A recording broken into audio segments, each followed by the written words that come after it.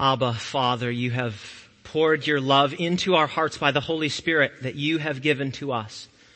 Lord, I pray that your Holy Spirit would minister to every individual in this room today, deep into our hearts, Lord, so that the words that are heard are not my words, Lord, but your infallible word.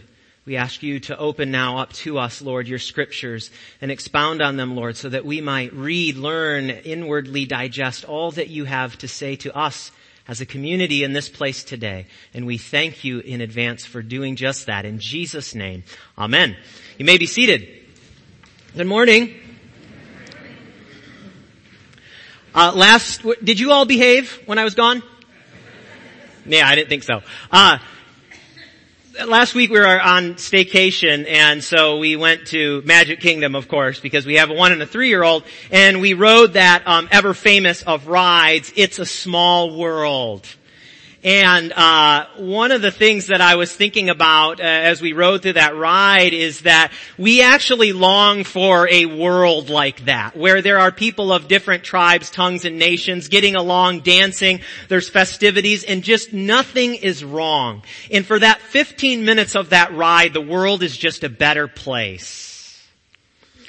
There's something deep in us that we were created with that longs for a world that is not broken and marred, full of sickness, disease, sin, and death, isn't there? We actually long for that world that is where things are set right. It is that world that we see in Scripture today that is told to us by the prophet Isaiah, a new heavens and a new earth that God will create. Now, in the beginning of the Bible, at the very beginning of the Bible, God creates a beautiful world, a paradise, and then he creates human beings, and the first thing that he does is he blesses them. God is a God whose desire is to bless and to give the fullness of his presence to his creatures. And that's exactly what Adam and Eve had. Until, of course, they disobeyed and fell. Now, of course, the Bible goes through the story of the rest of that, and we are living out all of the consequences of that fall into sin, of course, in our own day and age. But then when you come to the end of the Scriptures, you again see a beautiful world where the dominion of sin and death have been completely removed and there is no more suffering. That comes from Revelation chapters 21 and 22 in the vision that St. John is given by the Lord. But today we're going to look at Isaiah chapter 65 for the next few minutes. Now, the context of what's happening is that the Israelites are in exile, and as far as their spiritual health, they're kind of all over the place. Some of them are following the Lord, obeying his commandments, and walking under his blessing as covenant members of his covenant family.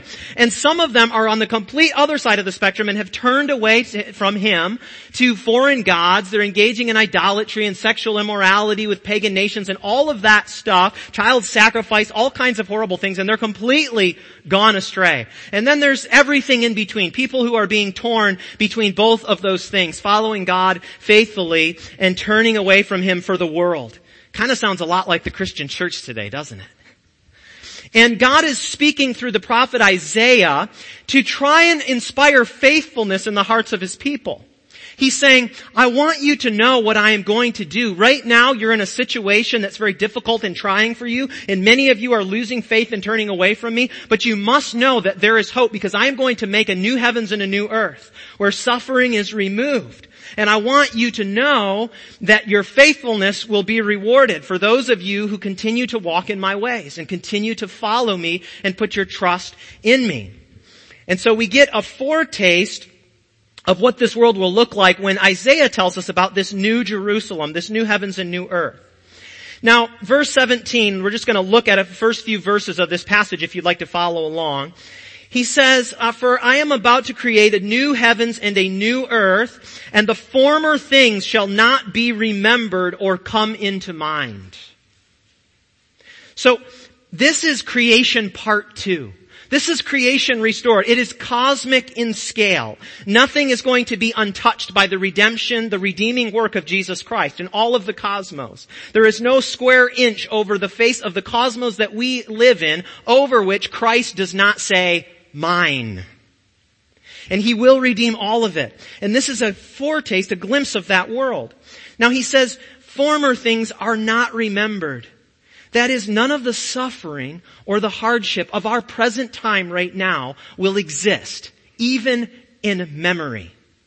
So close your eyes for a minute and think about one thing right now that either is a present trial in your life, a sickness, a disease, a financial burden, a broken relationship, or something that has afflicted you in the past. You won't be able to do that in the new heavens and the new earth because it will all be removed from memory. Because the memory of such things would bring sorrow. And as we will see, the new heavens and the new earth will be a place of joy. And those things will no longer be permitted. That should give us hope. Amen? Because not all of our suffering gets relieved before we die. It just doesn't. We believe in the ministry of healing, but not every sickness gets healed. But it will all be removed when God restores his creation. Now, verse 18, he goes on and says this, but be glad and rejoice forever in that which I create. For behold, I create Jerusalem to be a joy and her people to be a gladness. You see, God commands his people to rejoice. So many Christians don't understand this. We're not commanded ever to be morose. We are commanded to be sorrowful over our sins. But then that's to lead us back to God so that we can rejoice again because he wipes them away when we come back to him. God commands his people to rejoice. You see, what God wants ultimately in this world is a people who are happy in him and he in them. Right? I want you to hear that because so many people think what God wants in this world is people who are super religious and behave well. What God wants in this world is a people who are happy in him and he in them. If you're happy in him, good behavior will flow from that. Good church attendance will flow from that. Amen? Can I get a witness to that? Some of you need work on that.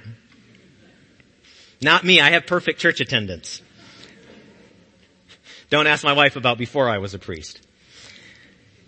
You see, God will create his very world, his very people themselves to be a joy. Now, when you see the word Jerusalem here in this passage, you should think God's people in Christ. Because by faith, Paul tells us, we are sons of Abraham. We are the new Jerusalem. We are joined with the people of Israel as the Messiah's people. And so God is going to make us, his very people, a joy in and of ourselves. Do you think you're going to be happy when you get to be in eternal life with Jesus? Yes, you are. And he goes on and he says this. In verse 19, no more shall there be in it an infant who lives, I'm skipping ahead, sorry. He says, I will rejoice in Jerusalem and be glad in my people. No more shall be heard in it the sound of weeping and the cry of distress. What a vision. God himself says, I will rejoice and be glad in my people. He will be in our midst and we will be enveloped by his presence forever. It's what the fathers of the church called the beatific vision, the blessed vision where we are with God in the fullness of his presence forever. We don't want that right now because in our mortal bodies we would die if we had the fullness of God's presence. But in our glorified bodies, we will be with him in the fullness of joy, in his holy splendor. And God himself will rejoice with us. And all of the pain, all of the suffering, all of the things that wrench at our hearts, tear at our faith, create doubt in our lives, challenge us, give us anxiety and fear, and drive us away from perseverance and faithfulness, all of that will be wiped away. And God says it's going to be worth it. You've got to hold on. You've got to hold on. Don't turn to the world to find solace and comfort. One commentator puts it like this: God will rejoice because his compassionate heart will no longer be wrenched and torn by those things that wrench and tear at ours.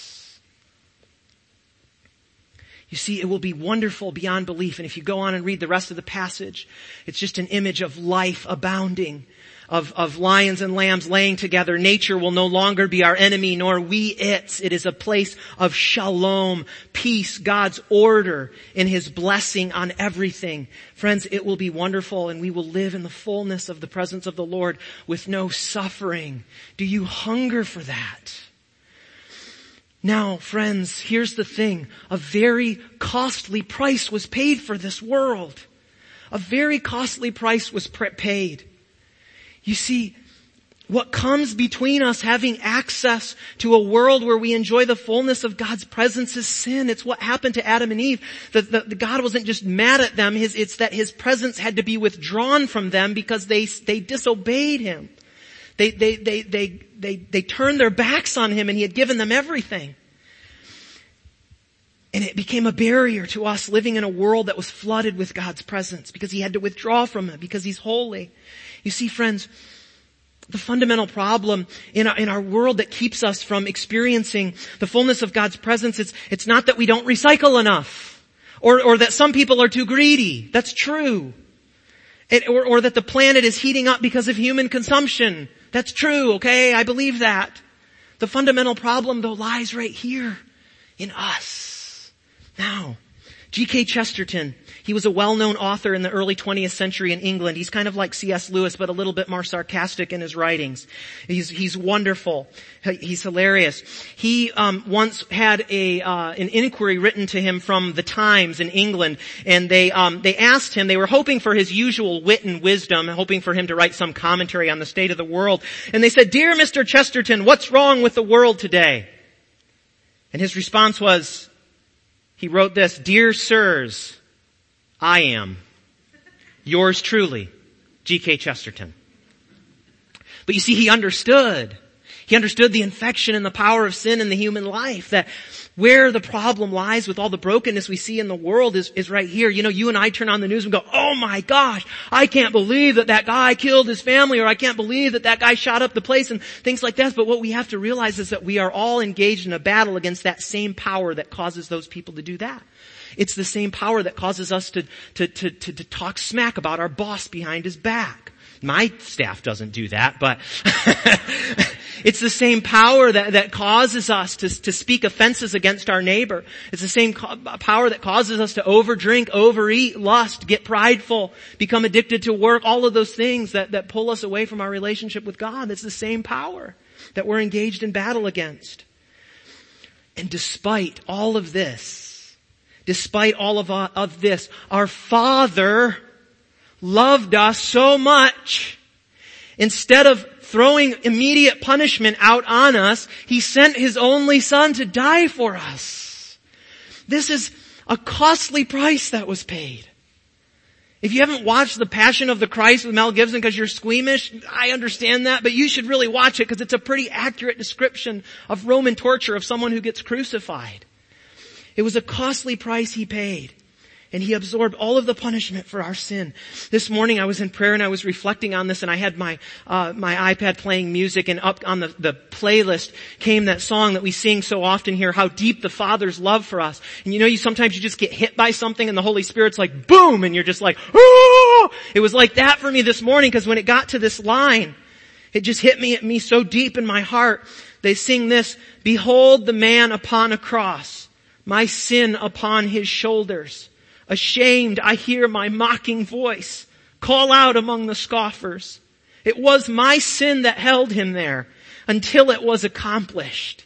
His dying breath has brought me life. I know that it is finished." That is gospel. That is gospel. You see, Jesus died to redeem you and me from our sin, from our estrangement from our Heavenly Father. A costly price He paid, and He also died to make us a new creation. And so this new creation that is coming, when God is going to purge this world of evil and judge the living and the dead and establish His kingdom once and for all of eternity, we are to be an image, a microcosm, a thumbnail image of what that new creation is. As individuals and as a church, we should be reflecting the glory of new creation. And so as I was thinking about this, I said, "Lord, what do I say about this? How do I make this practical for us?" And I thought the Lord gave me this question: what is a healthy church that reflects new creation? What does a renewed church look like? And so the Lord gave me this list as I was working on this week, and I just kept adding to it, and I might not read all of them to you, but this is where I'm going to go for the rest of this sermon. I want to ask the question, what is a Church, because today and in our lunch and afterwards we're going to be talking some about vision and stewardship for 2020, and so today's a day that we're looking forward to our future. We're not looking at our past, we're looking at our future where God is calling us. And so I want to address this for us because I think this is so important, and I think that there's some ways that we need to chart out new territory in the way that we live our lives as a church. Number one, what is a healthy church? A healthy church is, and I'm quoting from Scripture, not ashamed of the gospel, for it is God's power for salvation to everyone who believes. That comes from Romans 1:16. The gospel is the power of salvation. The gospel is not a principle of social justice. The gospel isn't a principle of being nice to other people. The gospel is the power of God to save sinners from separation from God. And a church that is healthy is not ashamed to preach that and teach that and share that with other people. That is the gospel. Number two, a healthy church is a Holy Spirit hospital for lost and broken sinners. We are not to be polished up religious people who have everything together and look down our noses at people who come in who smell bad or smell like alcohol or whatever. We are to be a hospital for the people who are broken in this community, people who don't know Jesus and people whose needs aren't met.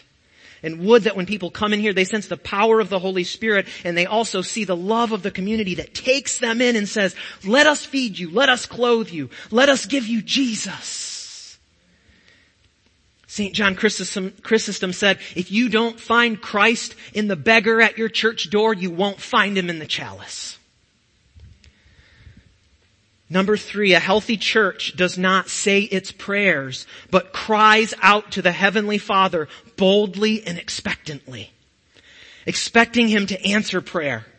Knowing who we are as His children and talking to Him as children who believe their Father's going to give what they ask for.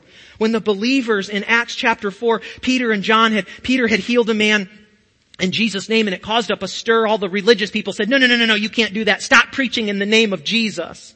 Stop preaching in the name of Jesus. People have told me, talk about the Holy Spirit too much. Holy Spirit is God. We're going to talk about the Holy Spirit here.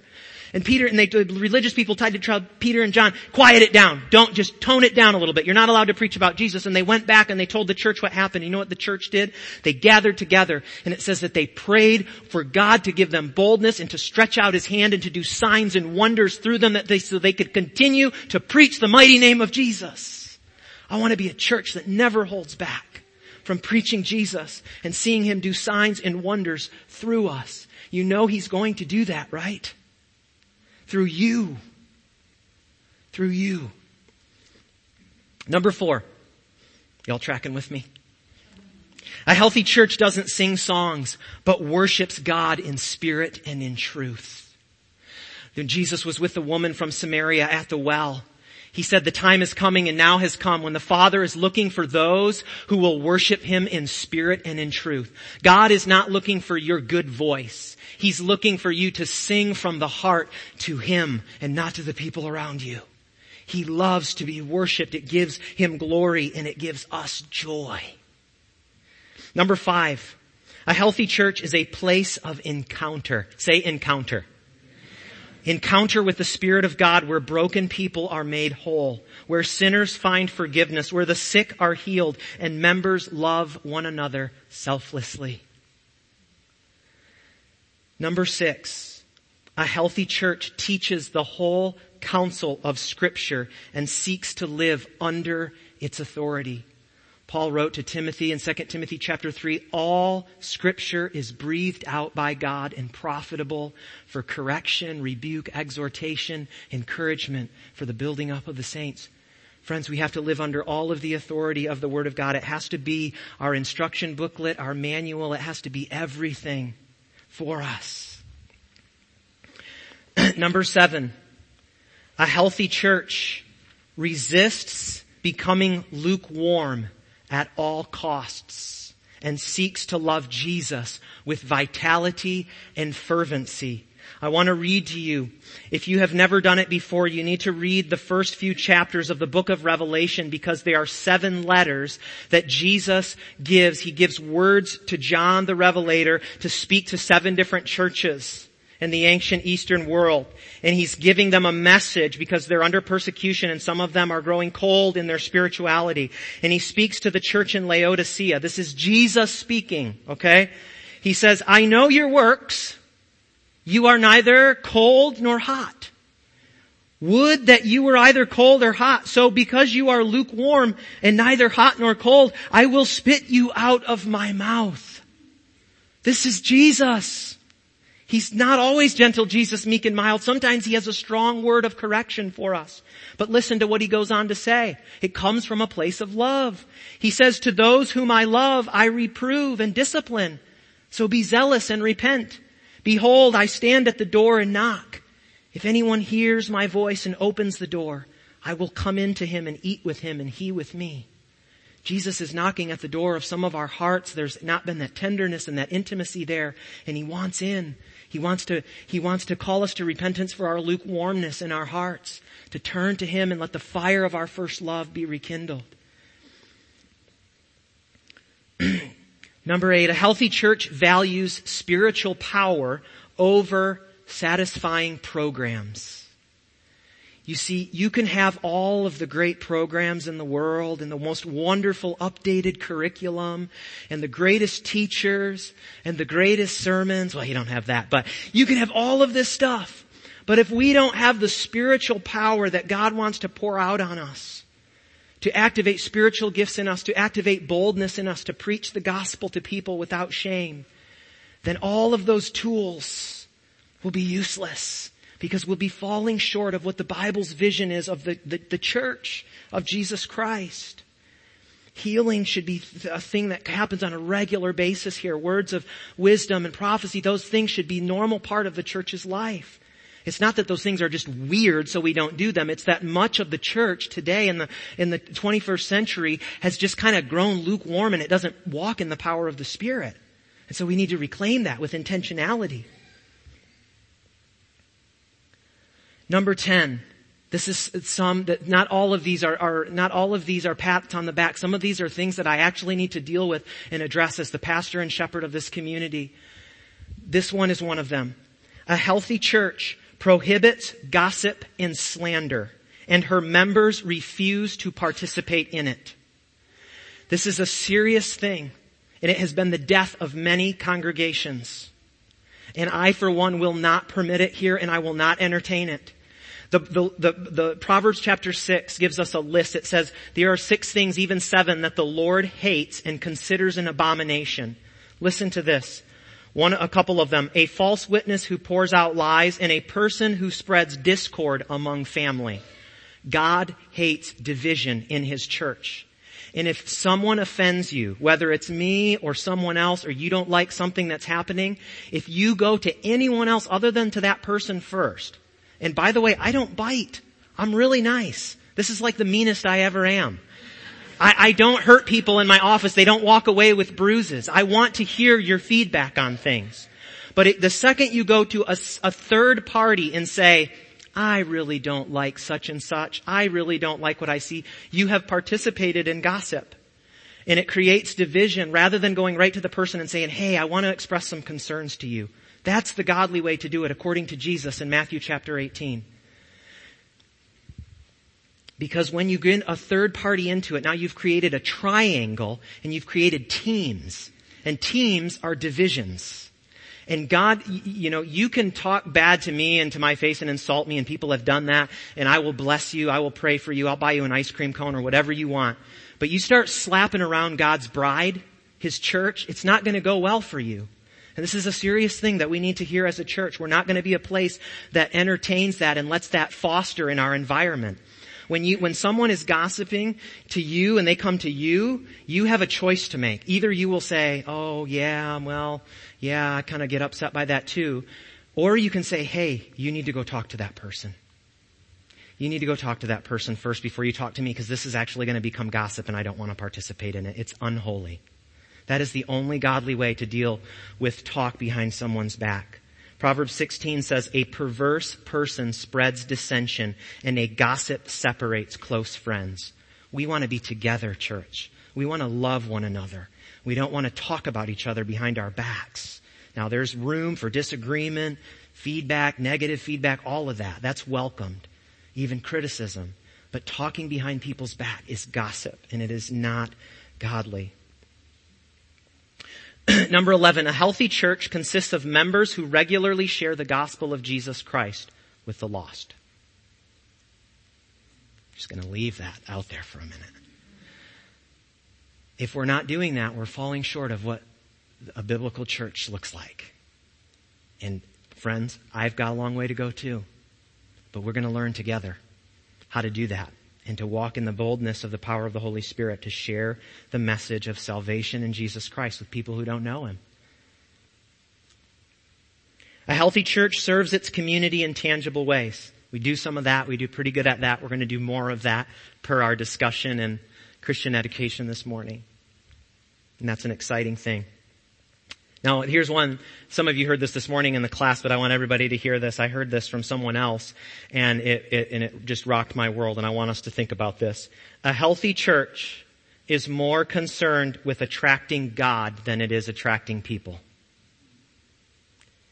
If our worship, our fellowship, our affections are towards God in such a way that brings Him glory, His glory and His presence will rest here, and people's lives will be changed. And people will come for that, for Him. And so let's be a church whose focus is to attract the glory of God in what we do and what we say and how we worship. A healthy church walks in the power of the Holy Spirit, exercising the gifts He gives and activates for the building up of the church. Paul speaks of the spiritual gifts that they are for every member of the body of Christ. So if you have said, I have no spiritual gifts, the Bible says you are wrong. You do. You just don't know about them yet. And the way to know about them is to ask God to reveal them to you and to give you more of His Holy Spirit to be able to activate them and to walk in them. God is going to use some of you in very powerful ways in the years to come. He's going to use some of you in very powerful ways. I'm excited about that. I'm almost done. I know the ravioli's coming soon. A healthy church finds its joy in the presence of God Himself. Psalm 16 says, in your presence there is fullness of joy, right? His gifts give us joy, but what should give us more joy is Him. The presence of Jesus in our services. In His presence is the fullness of joy. And so we will be about His presence in this church. Encounter. And finally, and most importantly, a healthy church is driven in all it does by the self-denying love of Jesus that was displayed on Calvary. The love that we see on that cross is supposed to be the love that is at work in and through us. I am crucified with Christ, therefore I no longer live. I am not number one anymore, but Jesus Christ now lives in me. The life I live in the flesh, I live by faith in the Son of God who loved me and gave Himself for me. As Galatians chapter 2. Coming to a close here, friends, Jesus, He died for this church, for every single one of us sitting here. Your name was in His mind and on His heart when He took His last breath on the cross. He died for this church to make it His own, to use it for His glory, to make it a reflection of His new creation. And I believe He wants to do something awesome here. I believe it with all of my heart. He wants to bless this church so that it will reflect His kingdom. And so we're going to follow Him. And we're going to do all that we do under the lordship of Jesus Christ. It takes me back to seminary under Bishop Salmon, who's now with the Lord from South Carolina. He always used to say, we're going to do all that we do under the lordship of Jesus Christ. Amen. And we're going to have fun. Can I get a witness? We're going to have fun. We're going to be a people of joy. We are going to see more miracles. We are going to see relationships restored, marriages restored. We are going to see people set free from addictions and brokenness and sin and come to know Jesus. It's going to be awesome, but we're going to do it God's way. We're going to do it God's way. And I invite you This is the journey that I invite you on, that we get to be on together. That gives me joy. Let's pray. Holy Spirit, we ask that you would come and minister to us now in this time of worship. That, Lord, we would sing out to you from the depths of our being, Lord, as if you were the only person in the room looking down on us for worshipers who worship in spirit and in truth. Lord, we ask you to fill this place with your presence now, Lord, and help us to honor you, to glorify your Son. Father, we thank you that your love just gets poured out on us continually on a daily basis, and you draw us to yourself. Continually do, Lord, the good work that you have begun here. We ask that you would carry it to completion in the years to come. It's in the mighty name of Jesus that we pray. Amen.